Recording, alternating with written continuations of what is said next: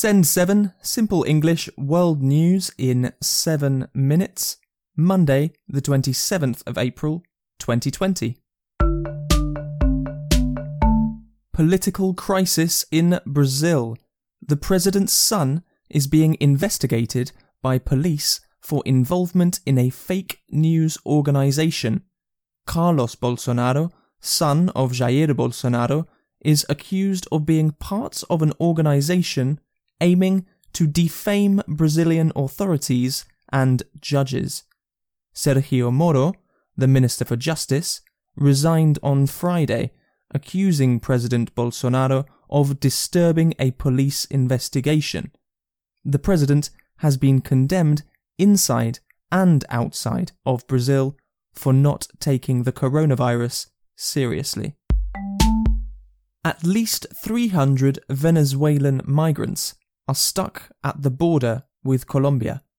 They are trying to return to Venezuela, but the borders are closed. Over 5 million Venezuelans have left the country since 2015 because of economic instability, around 15% of the population. In the United States, the governor of New York has spoken about life after COVID-19. Andrew Cuomo said that New York should not just reopen, but should reimagine life. Also, I don't want to just reopen. We learned a lot of lessons here, painfully, but we learned a lot of lessons. And that's what reimagine means to me. How do we take the lessons we learned, take this pause in life, and say, when we reopen, we're going to be better for it. And we're going to reimagine what our life is, and we're going to improve. What have we learned? How do we improve? And how do we build back better? Because it's not about return to yesterday. There is no return to yesterday in life.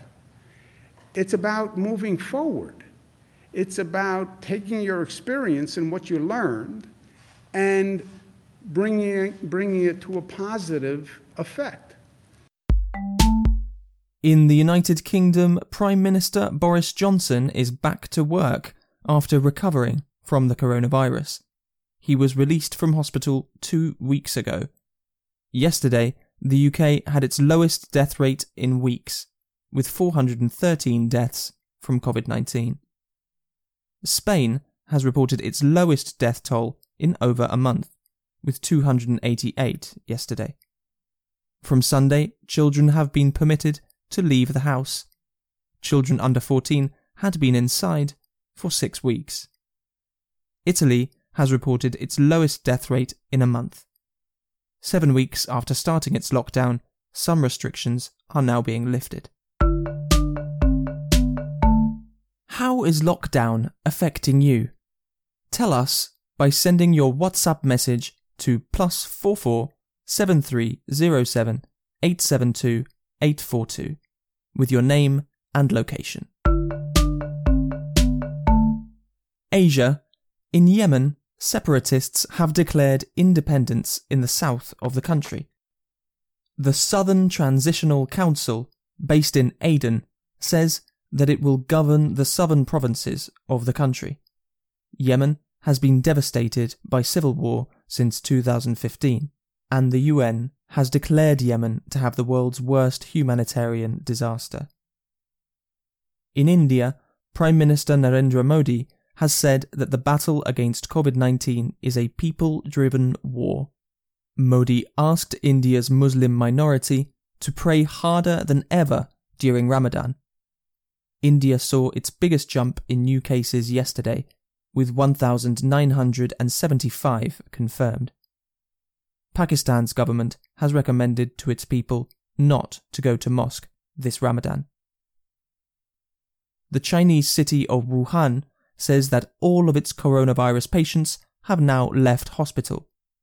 Wuhan is where COVID-19 is believed to have originated.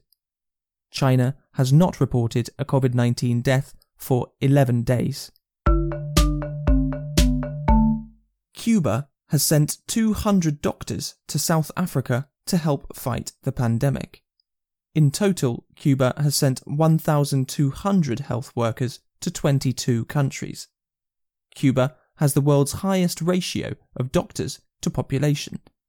And Cuba has a history of sending its doctors to help the medical systems of developing countries. South Africa has the highest number of coronavirus cases in Africa, followed by Egypt, Algeria, and Morocco. The number of coronavirus cases in Africa is still lower than in most of the world.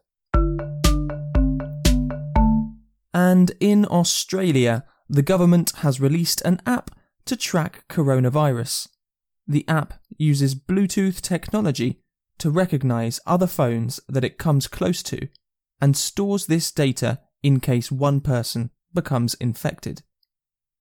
Health Minister Greg Hunt informed Australia of the app yesterday. The Australian government, in partnership with the medical community, has established the COVID Safe app. And what it does is that it assists in the early alert and finding of people who may have been in contact with a person that is positive with a diagnosis. How does it work? Very simply, download the app from your app store. You then have your app open. If you are diagnosed, your details of whom you have been in contact with for more than 15 minutes, with less than 1.5 metres distance, will then be provided. In terms of privacy, no person can access what's on their phone. No other person can access what's on your phone. It's also prohibited by law. So far, 1 million Australians have downloaded the app.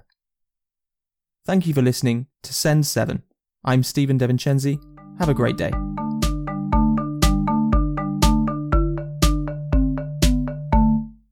Subscribe to Send 7 for free on iTunes, Spotify, Stitcher, or wherever you listen to your podcasts.